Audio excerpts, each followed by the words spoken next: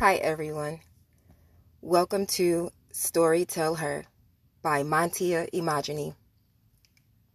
In episode 1, I shared the story of my testimony. And in episode 2, So I'm Saved. Now what? The month was October. The year was 2014 when God saved me. For the most part, I kept my new journey to myself because I thought, what if I mess up? I don't want to make God look bad, as if we could discredit God. But the truth is, I did mess up. I won't pretend that my new journey was perfect. And I know that that may make some people frown their nose, but it's okay. Research shows that one reason why millennials are not interested in the church is because they think that we're so fake. And I believe that part of that reason is because we dress up in our Sunday's best and we portray this image of perfection when inwardly we're still struggling. But oh, thank God for His grace. I realize now what I didn't realize then is that keeping my salvation a secret was me isolating myself, me leaving room to sin. I kept my salvation a secret for almost 3 months. I didn't share with anyone that I was saved until December of 2014 during Watch Night service. And if you don't know what Watch Night service is, that's New Year's Eve night where everyone goes to church and they pray the new year in. And we have testimony service. And I remember standing up and I testified to my church that I was saved. And I shared with them my experience. And I remember Sister Carol. She was the mother of the church. I looked up to her since I was about 12 years old. She sat at the organ and she folded her arms across her chest and she just began to thank God. I looked at my mom. She was so relieved. Even my Auntie Sherry was there. My church family was so happy because they know what I've been through. The next people I had to share the news with about my salvation was my peers. They weren't as receptive. The question I heard the most was, why do you want to be saved now? Because I was 21 years old. They told me that I had so much more left to do. But my response to them was, I've done about all there was to do and look where it led me. And I remember telling one person about my salvation and I was trying to share my testimony and share the gospel. And this person said to me, oh, you think you're better than us now? And I remember just my heart just dropping. And I said, I don't think I'm better than anyone. And if you of all people should be happy for me because you've seen where I've been. And it was in that moment that I began to shut down.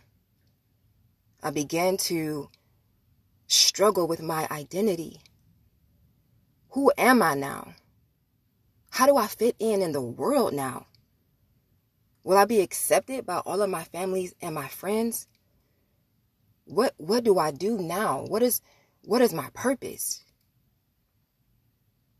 It was then that I decided to take a break from dating, from hanging out with family and friends, until I figured out who I was. Because faith-wise, I was strong. But mentally and physically wise, not so much. So I told God, well, it's you and me now.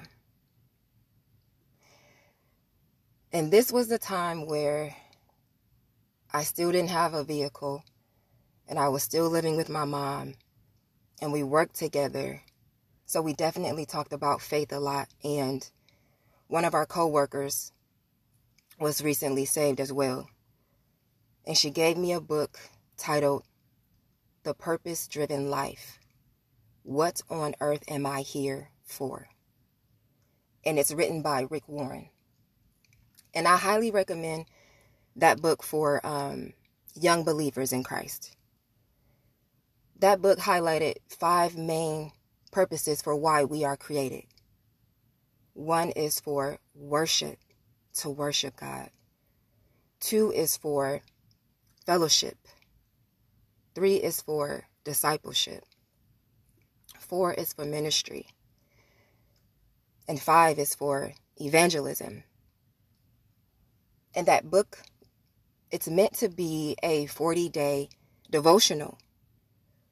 So as I read it, and I'm a very task-oriented person, as I read it, I thought to myself, okay, boom, boom, boom, boom, boom. I have to knock out these 5 purposes in the next 40 days. But I went and I grabbed that book to brush up on what I learned and what I should add in this podcast. And what I realized is that those 5 purposes have played out and are still playing out over the last 16 years of my life. But my main takeaway from that book was identity. And in worshiping God, we're supposed to love God with our whole heart, our whole mind, our whole spirit. And we're supposed to love our neighbors as we love ourselves. And it was that ourselves that I struggled with. You see, I always knew from a young age, as I said before, that I wanted to be saved at 9 years old. I know the exact moment that I fell in love with God, the exact moment that I fell in love with the Word of God.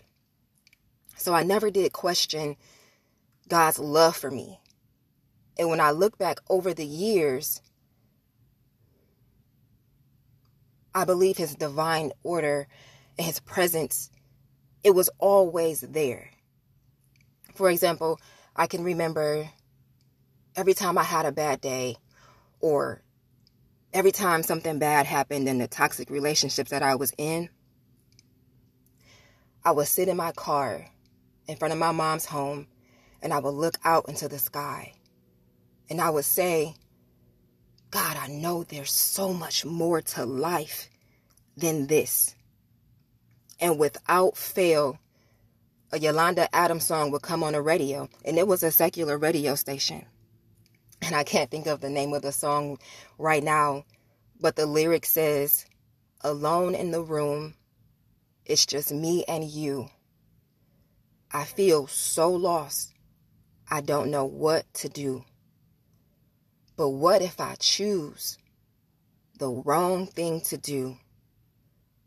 I'm just so afraid of disappointing you. So I need to talk to you and ask you for your guidance. That song would come on without fail. So I always knew that God was there. So I struggled with believing I was worthy of God's love. What the purpose-driven life taught me about identity is that we have to replace the negative thoughts that were implanted in us that we believed. And the way to defeat the negative thoughts of worthlessness, purposeless, is to replace those words with truth. John 17:17, one of my favorite scriptures in the Bible, says, sanctify them by your truth. Your word is truth. So I decided that every day, no matter how awkward it was, I was going to look in the mirror, look myself in the eyes, and say, I am worthy of God's love. I am fearfully and wonderfully made. I can do all things through Christ who strengthens me. I am blessed. I am highly favored. All things are working together for my good. All of those sayings are affirmations that are grounded in the Word of God. We don't have to accept all of the thoughts that come across our minds. I remember, and this was years later of me saying these affirmations, I remember Bishop Richard Sneed preaching a sermon. And he said, you all need to stop telling yourselves that you're not worthy. Do you think God would send his son to save you if you were not worthy? And then it was in that moment that I was like, wow. Because I don't know about anyone else, but sometimes I guess it's like a humility thing where we would say, we're not worthy. We're not worthy. But we are worthy. I would highly recommend reading Romans 8. And it talks about how nothing can separate us from the love of God.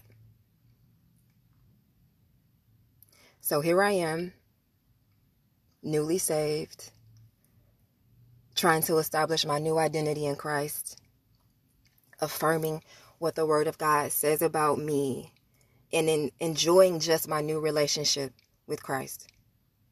Because I'm not religious, and sometimes I've heard people say that to me through Instagram.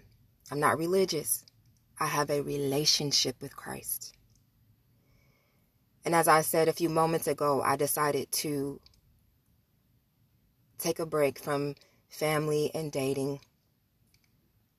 But one day my phone rang. And it was a friend of mine who, we knew each other for a while. He knew all of the toxic relationships that I've been in. And he said, first we had a little bit of small talk. And then he said, Tia, I heard that you just got saved. And so I said, yeah, I've been, saved for a few months. And he said, well, I think I have the perfect guy for you. And he just got saved too.